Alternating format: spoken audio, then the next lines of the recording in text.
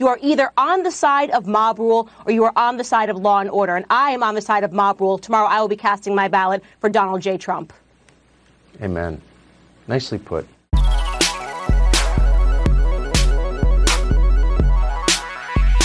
Hello and welcome to Oh God, What Now? Romaniacs is no more. We've got a new name, new segments and some brilliant new graphics from Mark Taylor, but the same great panellists and guests. We're recording this late Wednesday afternoon, the day after the long night before. It's also the last day before lockdown too. So forgive us if we're a little fragile. I'm Dorian Litsky. We'll be diving into the American election very soon, but first let's meet the panel. Ros Taylor is editor of the LSE's COVID-19 blog. Hi, Ros. Hello. So we did an emergency podcast last week about the EHRC's report into anti-Semitism in the Labour Party. Corbyn is still suspended. The left is still furiously signing open letters and muttering about a new socialist party. Where are we now? Have there been any developments on that front? Not really. I think we're mostly complaining that Bernie would have walked it if he'd only been allowed to run. And look at the problems Biden is having because he's such a pathetic centrist, etc., etc. So the focus has shifted a bit. But this is not a row that resonates beyond Twitter. It is a small number of people who are not key to Starmer's chances of winning the next election. I mean, the best Johnson could do at PMQs today was to say that Tony Blair would never have sat in a shadow cabinet with Jeremy Corbyn. I mean, that's not a slur that's going to cut through to long Corbynites, as I now think of them. It's just, I think that the issue has effectively been put to bed by Starmer, at least for the near, and I would say medium term as well. Minnie Rahman is a writer, broadcaster and campaigns manager at the Joint Council for the Welfare of Immigrants. Hi, Minnie. Hi, everyone. So over the weekend, the BBC published a rum story about a wedding DJ organising a flotilla of boats to patrol the Kent coast in search of migrant dinghies. The article made the group sound like a fun gang of rogues evoking the Dunkirk spirit, rather than a posse of dangerous far-right weirdos. It's not the first time the BBC has got into trouble over the antics of a silver-haired DJ. What did you make of this story? I was honestly horrified by the fact that story made it through editorial standards and that it glorified a bunch of people who are, for all intents and purposes, vigilantes, and they've been associated with some pretty disgusting behaviour. You just a quick look at their social media accounts and they're clearly anti-migrant scaremongers. They have a clear political agenda that is dangerous and puts people's lives at risk. What was really irritating, though, is that I think the majority of people in Kent are genuinely worried that someone might die making these journeys and want those journeys to end for that reason. They could have covered that story from the perspective of people who care about the safety of others. So I think it's pretty outrageous from the BBC, that's being really polite, that we have put in a complaint about it because it was unacceptable. And there's a weird sort of quirkiness to as if the important thing was that he was a former wedding DJ, which is like sort of saying that, Adolf Hitler was a former painter who had started an exciting new political party. Yeah, I honestly couldn't believe the way that it had been covered. It was almost like the journalist thought that they were just a funny bunch of guys who were doing something for the right reason rather than looking at their actual intentions and doing proper research on who they are and what they've been up to in the last few years. Our guest this week is a veteran of the BBC who visited 48 out of 50 US states as a North America correspondent. He stood for Change UK, RIP, in the European elections last year and actually joined us on People's Vote marches up and down Whitehall. He last joined us when we were still Romaniacs and he'd just released his book, Brexit Without the Bullshit. It's Gavin Esler. Hello, Gavin. Hello. So which were the two unlucky Eslerless states? Was it, I would say Alaska and Hawaii because they're so very far away, but I could be wrong. Dorian, you so underestimate my ambition to have a good time. Totally wrong. I went to Alaska many, many times, looked at grizzly bears and salmon and went right down the Aleutian chain almost to Russia. So, nope. And Hawaii, I've been camping on Hawaiian beaches. The two states that I failed to get to, one was Wisconsin. I don't know why I never got there. And the other was North Dakota. I do know why I never got there. So, because it's cold, usually. The BBC has issued new rules for its employees to, quote, avoid virtue signalling, which includes the use of emojis and the instruction they can attend pride marches as long as it's non-politicised participation. Is this Tim Davie running scared from the Conservative culture warriors as he takes on the job and sort of overreacting? I thought this was a very strange statement. I mean, I think people in the BBC should report the facts and be balanced in having a balanced view of opinions. But if you're against, I hate the words virtue signalling, snowflake, woke, and all those other kind of value-loaded terms which are used to denigrate people. What are we in favour of? Vice signalling? Is that the thing we should be in favour of? Is that okay? So I don't really know what's going on here. Does it apply to David Attenborough, who takes a very straightforward view on climate change, that it's real and it's a bad thing and we should do something about it? Well, it's an odd phrase because obviously it particularly talks about, sort of progressive causes. So someone like Andrew Neil was very politically outspoken on Twitter while he was working for the BBC, but you wouldn't call it virtue signalling. I don't know what. I wouldn't call anything virtue signaling ever. I think it's a completely idiotic phrase. If you say something because you believe in it, that's absolutely fine. If you're working for the BBC, you've got to be very careful and not say I'm for Labour or the Conservatives or the Lib Dems or the SNP or whatever it is. But are you not? Are you seriously supposed? Let me put it a different way. The BBC has had a great deal of difficulty with the balance issue over the years. And I remember having to interview various kinds of uninformed people about climate change to balance very informed people about climate change. And that's a difficult question, which the BBC has not quite, in fact, broadcasters in general have not quite got their heads around yet. So it's a tricky area, but to denigrate some people for wanting to go, to a pride march, for example, because that's virtue signalling, seems to be very odd. Well, thankfully, there is no risk of false balance on this podcast. Or any balance. Or any balance at all. We'll be signalling virtues left, right, and centre. On this week's podcast, the American election has been tighter than most people expected. What does this say about the state of the nation, of populism, and of election coverage? To paraphrase William Goldman, does anybody know anything? Plus, the clocks went back last week. Did you remember to reset the much faster one, which tells you when Nigel Farage is starting a new political party? He's taking time off of flogging gold and following Trump around like a xenophobic Grateful Dead fan to launch a new anti-mask, anti-lockdown party called Reform UK.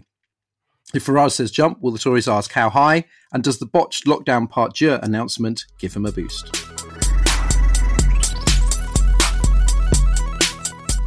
So as we record on Wednesday afternoon, Biden has flipped Arizona and Nebraska's 2nd Congressional District and is ahead in Michigan, Wisconsin, Pennsylvania and Georgia. This looks likely to give him an Electoral College result of between 271 and 307, on top of the popular vote. And due to the biggest turnout since 1900, around 67%, he's already received more votes than any presidential candidate in history. Roz, it looks as if Trump will be a one-term president. It was a huge, an orgy of democracy in turnout terms. So why is the mood on the sort of, the liberal left and the centre so deflated rather than celebratory? Well, it's been an awful few years, hasn't it? I mean, Trump, Brexit, we were just really hoping that something would turn the tide definitively and we would get a definitive result where Trump was clearly defeated and he would find it very difficult to start putting in train any kind of efforts to reverse a narrow result. And so that is just a blow, I think. And there was a lot of hope, last night and the polls we were seeing, the suggestion was that Biden could potentially have walked it. And that's turned out, of course, not to be the case. But I was, because that's the way I roll. I was sitting on a behavioral science seminar on Zoom with some LSE colleagues, which was really fascinating. It was mostly about the pandemic. But one of the things that they were making very clear is it's really difficult to keep two different outcomes in your mind simultaneously and think that both might happen. Humans like to think this is going to happen. Okay, that's great. Or that is going to happen. I've got to resign myself to it. And so it's always going to be difficult for us to deal with the kind of uncertainty and the lack of a definitive result that we've seen now. Gavin, during the campaign, I saw what Emily Tampkin from the New Statesman called data versus dread. So the optimists had on their side these exceptionally steady polls, which barely anything seemed to affect them. Not debates, not scandals, not COVID deaths and second and third waves. And the pessimists just had a sort of a bad feeling. They very rarely could offer sort of any evidence. But now the pessimists are partly right, at least. How do we cover and indeed follow elections from now on? Like, what is a reliable indicator if all of that data actually proved to be misleading to some extent? Well, I think I'd take one step back and say, look, what do we know about the United States? We know it's hugely divided. It's a hugely divided society, and we know that more than 70 million people, for example, have voted for Donald Trump this time. That's what we know. And it's divided pretty much down the middle, with Biden, I think, as we speak, likely to win the presidency, I think, but do it narrowly. So we know that. The other thing we know, what do we know about Trump voters? Well, we know that Trump voters, by definition, don't like supposed elites, and they don't trust fake news and various other things. So if you're producing opinion polls and going around asking Trump voters who don't like some of the structures of your society, are they going to tell you the truth? Are they even going to spend any time with you? And I talked to one of Britain's best-known pollsters, Peter Kellner, about this a while ago. And one of the things he said is it's actually quite difficult sometimes to get everybody to respond to pollsters, much more difficult than when he started out in polling.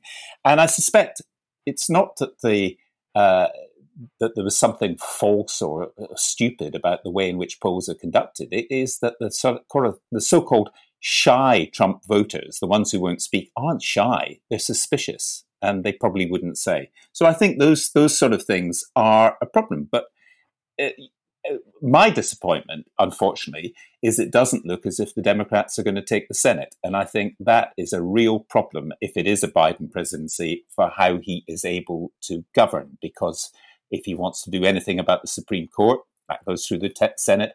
If Britain wants a trade deal, that goes through the Senate. So there's lots and lots of questions that go beyond just whether Biden or Trump has actually won this election. And this idea of granting statehood to Washington, D.C. and Puerto Rico, does that also go through the Senate?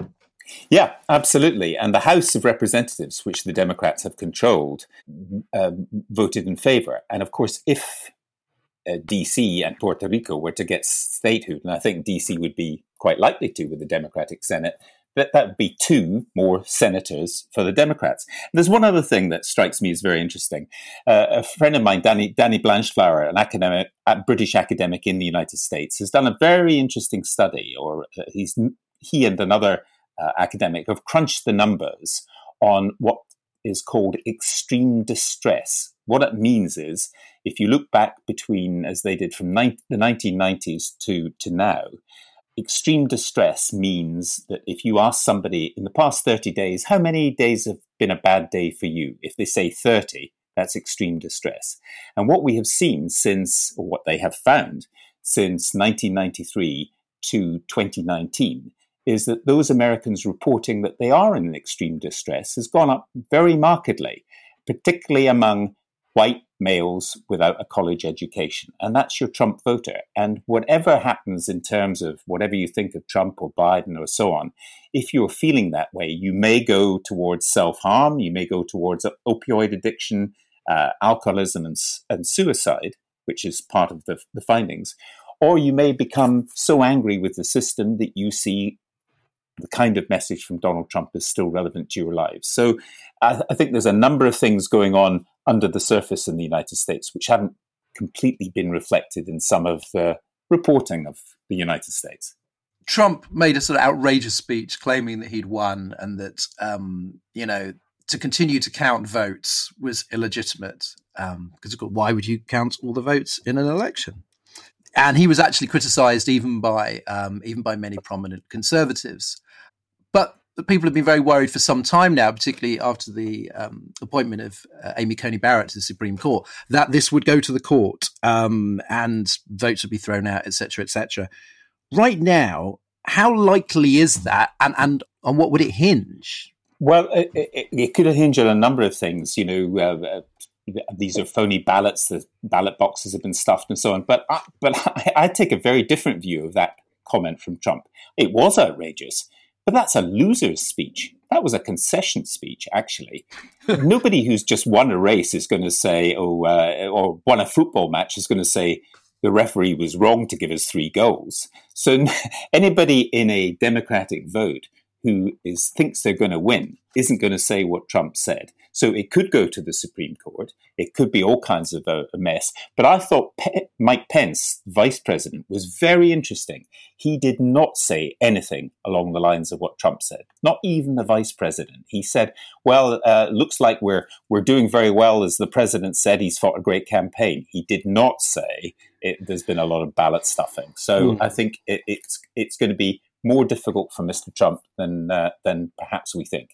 Rog, tens of millions of Americans voted for Trump despite everything he's done wrong over the last 4 years. There's a very, very long list. Do these results prove, in your mind, that he would have walked it without COVID, or that actually his massive failure on the pandemic didn't matter that much? The question you have to ask yourself is whether all Americans perceive it as a failure on his part. And I think the answer is no. There is a growing fatalism, which Trump has nurtured because it suits him, and the herd immunity theory has a simplistic appeal, what my colleague Nick Barr calls pub economics, that people find easy to understand. Ask yourself as well, could the US have locked down in the same way for as long as we did, or France did, or New Zealand did? And I think the answer is no. It's culturally no. Outside the East Coast, it would have been very, very difficult. Bear in mind that the US doesn't have furlough, and furlough is what makes lockdown possible, essentially. And I think potential Biden voters ask themselves, what would this elderly white guy have done differently from the elderly white guy we've got already? What's his plan for getting us out of the pandemic? He doesn't have one that we can countenance, that we can live with. And that may have been, that it may have been as a result that that COVID wasn't such a deal breaker as we thought it might be. And in 2016, it was widely sort of said that Trump voters, I mean, perhaps the more generous end of things was that Trump voters were protest voters, or they just really didn't like and trust Hillary Clinton. But this time, they know what they're getting. So what does this say about America if half the country is happy with what we've seen in the last 4 years?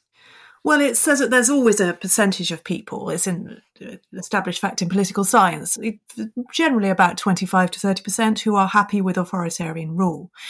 But bear in mind that his supporters don't regard Trump as authoritarian. They actually see him as the opposite of that, because they see him as a champion of personal freedom, of things like gun carrying. They ask themselves, is this guy telling me what to do all the time?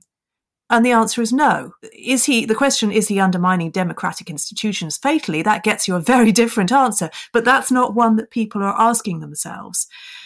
And you see that to an extent in Britain as well with prorogation. I mean, I thought prorogation was an absolute outrage. I was appalled by it, but did it cut through? Do people nowadays really worry about the fact that Boris Johnson prorogued Parliament? No, I don't think they do. And this lack of interest and care for democratic institutions is a real problem. And it is something that populists exploit. Minnie, until Tuesday, and of course we are saying he is at the moment the clear favourite to win. But until Tuesday, Biden was seen as having run a good campaign. He ended it with a high favourability rating. He won the debates. What did you make of him as a candidate? Look, I'm not going to pretend that I'm a massive Biden fan. An election contested between two white men in their 70s was never going to be the one for me. I don't think he performed particularly well during the debates or on the election trail. And I think, if you're not coming out with a clear victory, I'm not even asking for a landslide, just a clear victory during a pandemic that has been seriously mishandled by the president, then you've got a real problem with your candidacy and your leadership.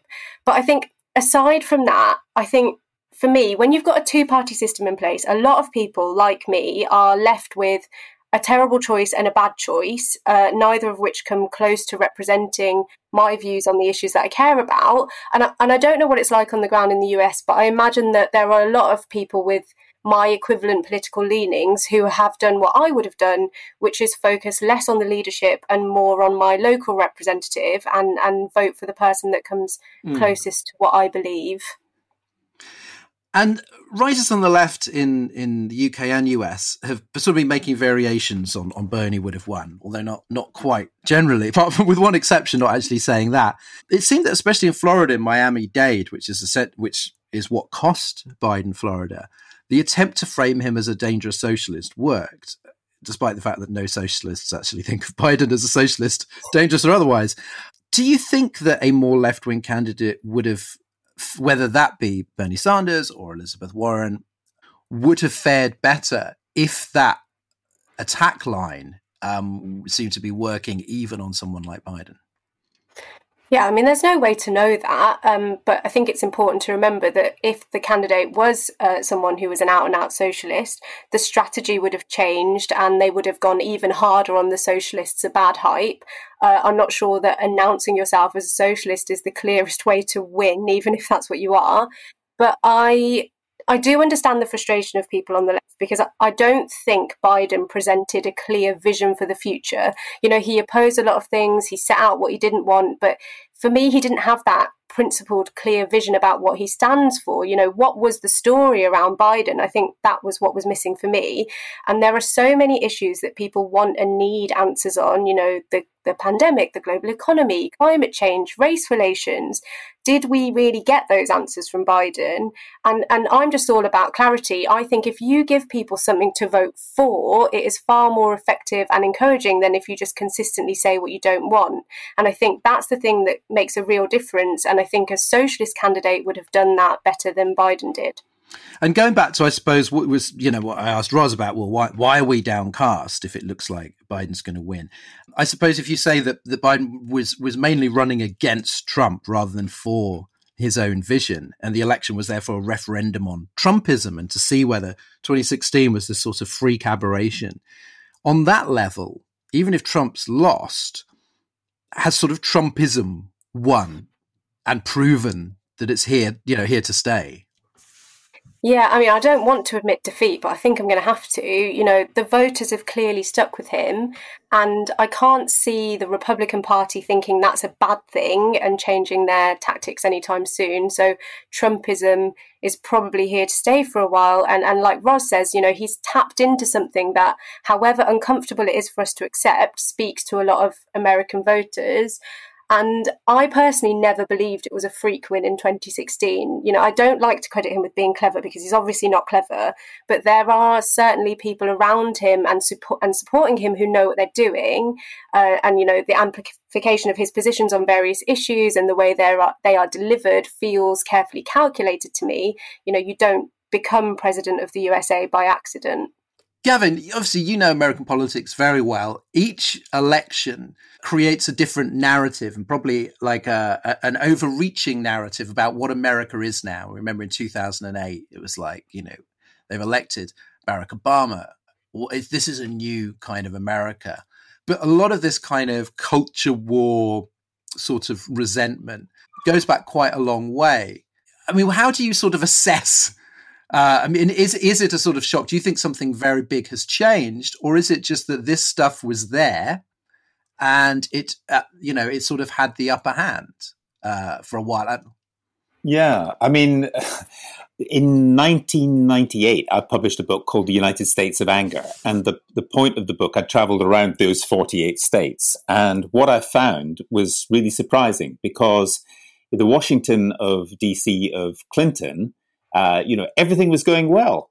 Every metric, it was the one superpower. They talked about a unipolar world, everything from hip hop and Hollywood movies to, the sudden boom in tech industries, which produced Google and all the other things that we take for Apple and so on. Everything was American. It was growing fantastically. But I couldn't figure out why, when I went from state to state, people were so angry, and they were angry. That's why I called it the United States of Anger. And it was a couple of things, but it was discontent with the system and the elites, everything which Trump picked up on. And it was also the fact that America in the anecdotal, what people told me about their lives, didn't match up to the America that they read about or saw about how great this was with a booming economy and so on. Because one guy summed it up. He was a police officer in Annapolis, Maryland. And he said to me, Bill Clinton says he's created 11 million new jobs. He has, but my family have got 5 of them. The cop and his wife both worked. And on their days off from the main job, they did other jobs just to make ends meet. Now, that was the squeezed middle class and so on. And some of those things have come to Britain too. So it's a very long... Trump is not the cause. He is the effect or the result of this anger, which was certainly absolutely evident in the 1990s. Ros, one of the big surprises was a less racially polarized electorate than 2016, with Biden gaining some white voters and Trump doing surprisingly well with Hispanics in Florida and in southern Texas. Does this mean that the Democratic coalition is in danger, that they just can't sort of they can't bank on this sort of demographic advantage that they were hoping for? Yes, it is very problematic for them. And it was always, I think, a mistake to rely or to assume that particular demographic would vote for them. I mean, we've already talked to Cubans, for example. There's evidence that they're very wary of any association with socialism, even though I don't think many people would describe Biden as a socialist in Britain. But nonetheless, it cuts through. One of the most tortuous things you observe on the left is the assumption that because we care about racial injustice and because we do that quite performatively, we ought to be rewarded for it. On the contrary, many people find that quite patronizing, and we should never take for granted that we can rely on anybody's votes because we care about them and about the particular troubles that they have. Minnie, even though the US and UK are very different countries, a clean Biden win would have been encouraging news, I think, for Keir Starmer.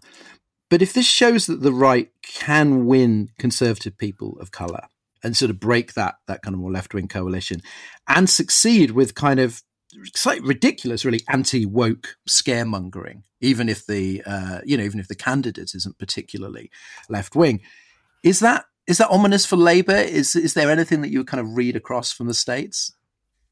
Yeah, I'm really worried about it. I can see the exact same thing playing out here in the UK, and to some extent it is already happening. You know, the problem is, as you say, the US and the UK are very different countries, but the problem is that the right in the UK learn from success in the US. So Labour has to learn from the failures in the US, and I'm not sure that will happen.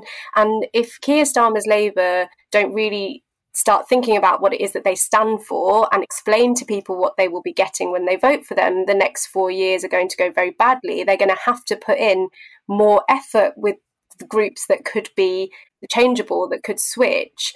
You know, I certainly don't know what I'd be getting at this point in time if I was going to vote for them, and the clock is ticking. And on top of that, you can already see that some of the narratives from the US will be directly transferred to the UK, and some of that has already started. You know, Nigel Farage was on TV this morning saying that voter fraud is rife in the UK, which isn't true at all. There was no pushback from Andrew Neil, and there has to be some strategy from Labour for approaching misinformation and scaremongering, and I'm not sure that that's happening at the moment, so that needs to begin quite quickly. And in the short term, if Biden wins, what effect do you think that will have on the EU and prospects of a no deal Brexit? Is there something to look forward to on that front? Yeah, I think a Biden win will make a no-deal Brexit less likely. You know, Biden opposed Brexit, and he would have very different priorities if he became president. You know, he values relationships with the EU, and he would probably do a lot more work to rebuild the relationships that Trump has damaged. You know, Brexit in a lot of ways was built on the government's ability to land an agreement with the US, and I think that mending EU relationships would be his priority over a trade deal with the UK, and it would delay that considerably, making a no-deal Brexit less likely. Finally, I mean, that's one bit of good news. I was relieved to see, given some of the pre-election hype, No widespread violence at the polls, no riots, no armed militias.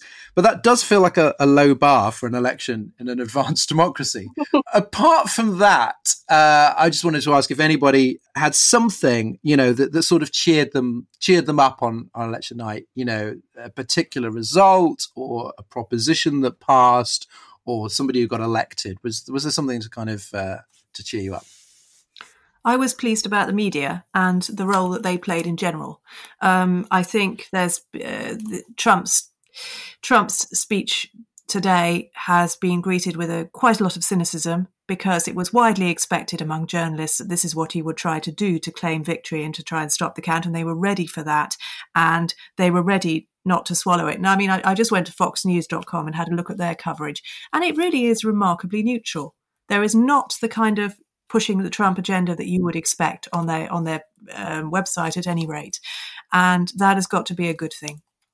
Yeah, I was pleased to see that AOC and the Sisterhood get re-elected. I'm not sure they were ever in any real danger, but it definitely gave me something to smile about this morning.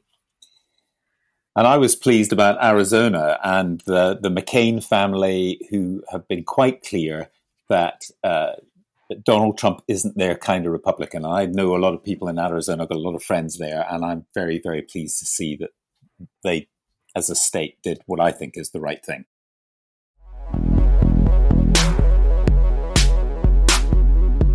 So it's time for our new feature, Underrated, Overrated, where each week we pick our political sacred cows and dead ducks. Gavin Esler's category is COVID-19 responders. So who's overrated and who's underrated? Okay, I think underrated are mathematicians, number crunchers, people who do statistics, look at probabilities. I was talking to Dr. Hannah Fry recently, who is not just a great mathematician, but she's also a great communicator about mathematics, which in itself can be quite tricky.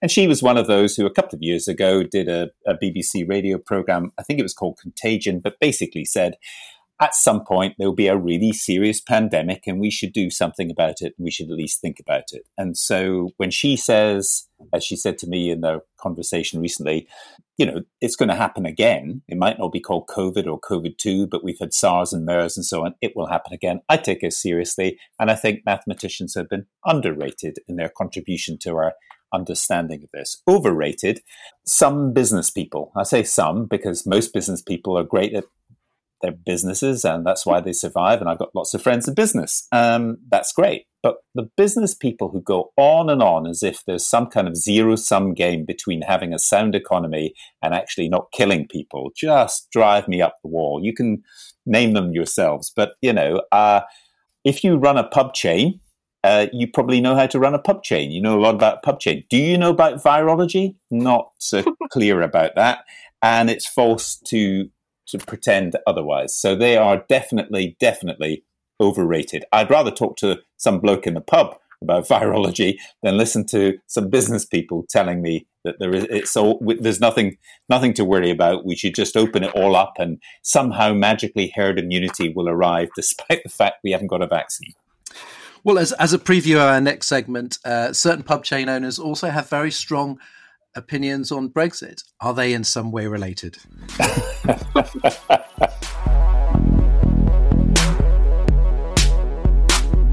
Inspired by Oh God, What Now's whiz-bang relaunch, Nigel Farage is rebranding the Brexit Party. His right-wing Reform UK promises to give a political voice to those of an anti-lockdown persuasion. The people that used to care about old people but not the economic effects of Brexit have now decided that the economy is far more important than old people after all. It's happening just as we go into the second lockdown that Boris Johnson swore would never happen. Ros, why is there so much crossover between Brexit fandom and lockdown bashing? Well, to a certain extent, it's a libertarian mentality, but it actually goes further than that. And that is exactly the thing that Farage wants to take advantage of. What you see in Farage is very much in the tradition of someone called Pierre Poujade. And in 1954, he formed this kind of populist right-wing movement party, whatever, which was basically to represent the interests of small shopkeepers and artisans. And he was anti the tax system and so on. And that's very much Farage's shtick. He will want to pick up on people whose businesses have been badly affected by the pandemic and who have not perhaps been eligible for furlough programs feel that they've been overlooked and have a strong grievance about the way that lockdown has been done. Tory MP Bim Afellami said that Nigel's just bored of drumming up support for Trump and needs to do something. Don't we all? But we underestimate Farage at our peril. Do you think this party has real potential to influence politics in the way that his previous vehicles have? Yeah, it does. I mean, just because it's not going to succeed at the ballot box does not mean it does not have huge potential to influence things, as we have seen repeatedly over and over again with Farage's previous ventures. He's no good at getting elected to Parliament, but nonetheless, he still manages to change the entire course of the country's direction and history. I mean, part of the purpose of the party, I think, is to distract from Brexit in the new year, when people begin to feel the shock of what leaving the EU really means. But at the same time, he's on a bit of a win-win in terms of lockdown. If the lockdown fails to control the virus and brings the R down again, he can claim that lockdown was pointless. If it does, he can claim that it wasn't needed. So he knows that perfectly well, and that is what he will be trying to exploit. And I mean, it's been pitched. It's very much about lockdown, which feels a bit like launching a magazine in 1996 called Britpop Forever. So what will become of Reform UK if we get a vaccine or get the virus under control in some other way? I mean, we know that Nigel is often rather policy light, but what would keep the ball in the air? Well, I don't think we know yet. I mean, that's why it's called reform. I mean, what does reform mean? It means whatever you want it to mean, basically. Everyone wants to reform stuff. It's a great thing, isn't it? And so I think we will wait and see what policies Farage finds expedient next year, and what the show has not yet been revealed. For the moment, it's an anti-lockdown party. Once lockdown ends, and if we get a vaccine, it will be something else. And that's the beauty of the title of the party. It wouldn't be any good if they just called it the anti-lockdown party, because then he would have to change the name of his party even more often. I think he should just change the name every year, just whatever's. Well, I mean, basically he does that, doesn't it? It's been UKIP, it's been Brexit Party, and now it's Reform. It's fundamentally the same party. Gavin, while not an ardent fan of Farage, you've described him as a good communicator and more honest than other pro-Brexit politicians. What do you think his skills are that enable him to sort of keep, hogging media attention and political influence? Well, he's a brilliant salesman. Absolutely superb salesman. So he describes things in ways that connect with people. Just to give you one obvious example, which I suspect we've kind of forgotten in some ways. Do you remember he charged people, I think it was £25 a head, it might have been £50 a head, for the pleasure of walking on a public road from Sunderland to London. And some people actually paid the money, started off walking, and then it rained a bit, so he got in a car and was driven to London. Now, that is a kind of genius, and that you underestimate at your peril. If I could sell people the right to walk along the public road, I would be able to have a very, very expensive lifestyle. So he's relatable. I think it's true that in terms of Reform UK, that's actually quite a good name, because we know there's something rotten in the UK. And why is the Farage phenomenon so? What could have changed it? Well, the one thing that strikes me is that when he got 3.8 million votes for UKIP in the 2015 general election, they got one seat, which was Douglas Carswell, who then decided he didn't want to work with Farage anymore. So they got no seats. So 3.8 million voters were quite right to be angry. And there's a lot, although I disagree with them on most things. I think the question of Reform UK is something that we should think about. And my personal view is that he is positioning himself to make hay whatever happens with Brexit.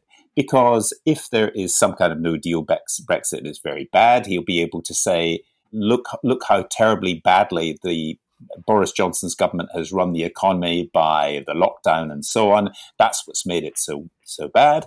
And if, as I suspect, there will be a rather kind of thin, shabby pointless Brexit with some kind of deal with the EU, he will cry betrayal. And those 38 MPs who voted against the lockdown measures in Parliament today, those Tories, will be a focus of further discontent. So I think he's onto something, frankly. He's Britain's most successful backseat driver, isn't he? Don't do it like that. Turn left. No, turn right. Turn right again. Right. And Reform UK has endorsed the Great Barrington recommendation, one of my favourite recommendations, which calls for focused protection of the vulnerable. Lockdown skeptics are currently a small minority of the electorate, and this is a pretty kind of niche policy. But is that all he needs to cause trouble? I think we sometimes use that kind of Nixonian phrase, the silent majority. But does he actually just need a noisy minority? Well, he's got plenty of noise. He gets possibly slightly less airtime now than before. I'm not sure most people actually know what the Great Barrington Declaration is. They just know it's Nigel Farage. But I really do not think he's a busted flush. And I do think he is trying to reinvent himself for 2021, when there may very well be a major crisis on the right of British politics anyway, because Boris Johnson is... he is damaged goods within the Conservative Party. So he's got an opportunity and he's very, very good at taking it. Minnie, last week 90 Tory MPs called for a COVID equivalent of the European Research Group to propose a plan B for the pandemic. Along with reform, does this threaten to create, do you think, a serious anti-lockdown movement? Or, failing that, at least in the short term, a kind of lack of compliance from the public? Because lockdowns don't work unless people really feel like they're willing to participate. Anytime Nigel Farage is involved in something, I do worry about it. But saying that, I think that non-compliance with the lockdown restrictions was way more likely and was happening when the tier system meant differing rules across the country. People just weren't able to take that seriously when the rules were kind of careless and chaotic and there was no public understanding of how bad things were. I think there will be more compliance in tier 4 just because obviously there are less things for people to do, there's less temptation, and it's obvious that the death rates are increasing and the situation is more desperate. I think people will find it hard, but overall they'll stick to it. That's the whole point of going into a harder lockdown. So I don't think that an anti-lockdown movement is something that we necessarily need to worry about. I don't think they'll be successful in that. But I am concerned about the usual suspects rebranding themselves again as a movement for the people and of the people, because that is exactly how they manage to draw support for a whole range of irrational things. This is just the latest front for their agenda. They'll say whatever they want to win and get there, and that's a real concern. Well, a lot's happened since the weekend. I feel very old and tired. But we should talk about that new lockdown. Sage wanted a new lockdown in late September. Starmer called for a circuit breaker, which is not what this is. That would have been more focused. 3 weeks ago, 3 weeks being the same fatal delay that occurred in March. Why do you think the government waited this long? Because they kind of say we're waiting for things to get really bad, essentially. And it was like, what if you could see that things were going to get bad and then did it in advance? I'm not an epidemiologist. Why do you think that they didn't act sooner on this second time around? Well, I think they were wary of appearing to give more concessions to Labour. That's been a bit of a trend. That's why they haven't backed down on obvious things like free school meals. But to me, it reads like they knew a lockdown was necessary, but if they did it too early, they could jeopardise Christmas. So you have to remember that aside from the public wanting to spend Christmas with their families, a lot of businesses in retail and hospitality make most of their profits at Christmas.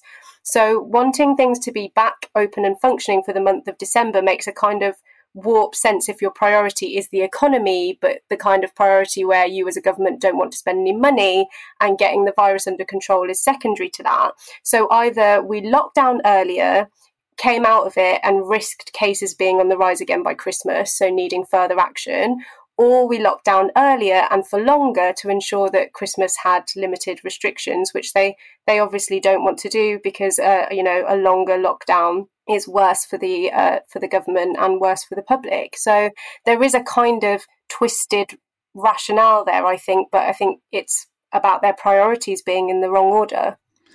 And many of us learned about this second lockdown via a leak to the Times on Friday evening. Then we got the details from Robert Peston's Twitter account, while the press conference got pushed back 2.5 hours on Saturday. Is the government, I mean, there was a claim that actually they didn't want that leak to the Times, and there's going to be an inquiry into that. God knows what where Peston was getting his information from. Do you think the government is actively trying to communicate through sort of leaks, through sort of testing the water, or is it just incompetent? I think it's both. I don't think they're mutually exclusive things.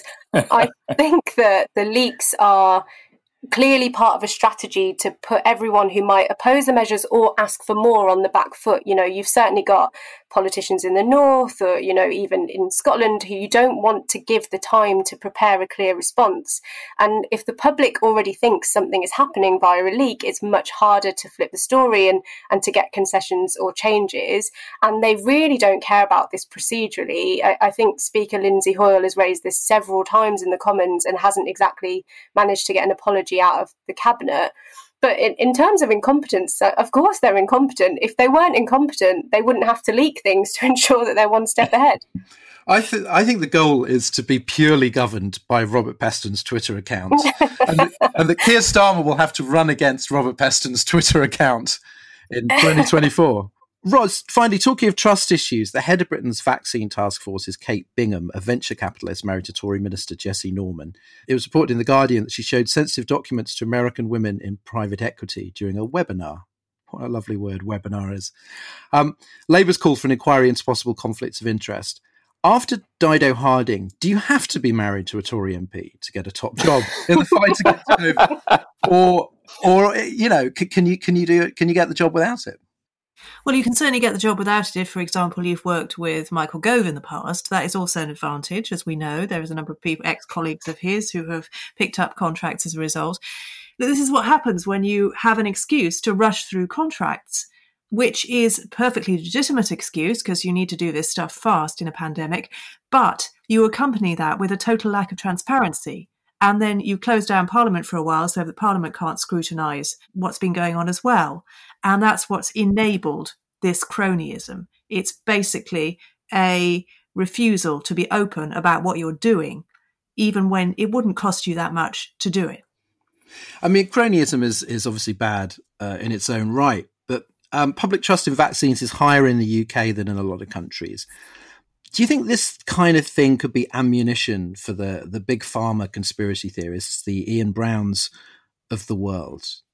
Yeah, it could, absolutely, because, there's the QAnon mindset is you can fit almost anything into it.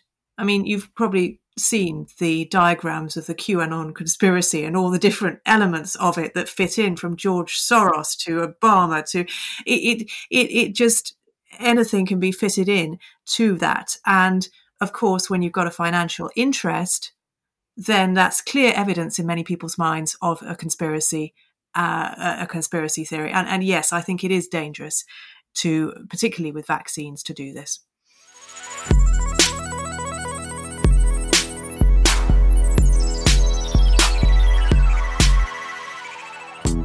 We've almost reached the end of the show, which means it's time for But Your Emails, a new segment where we take advantage of this up-and-coming mode of communication which allows you to talk directly to us via cyberspace. This week, we have two refreshingly un-American questions. The first is from Nick Gendler, or Gendler. Given that there looks now to be a majority of Scots in favour of independence, what level of sympathy would the membership committee of the EU have for an application to join from an independent Scotland? It's of particular interest because my mum was born north of the border and it's my only hope. Gavin, do you want to take this one? Yes, well, I was born in Glasgow, so I have an interest now. My new book is going to be called How Britain Ends, and it is on precisely this theme. And what has changed? So much has changed since 2014 and the last referendum.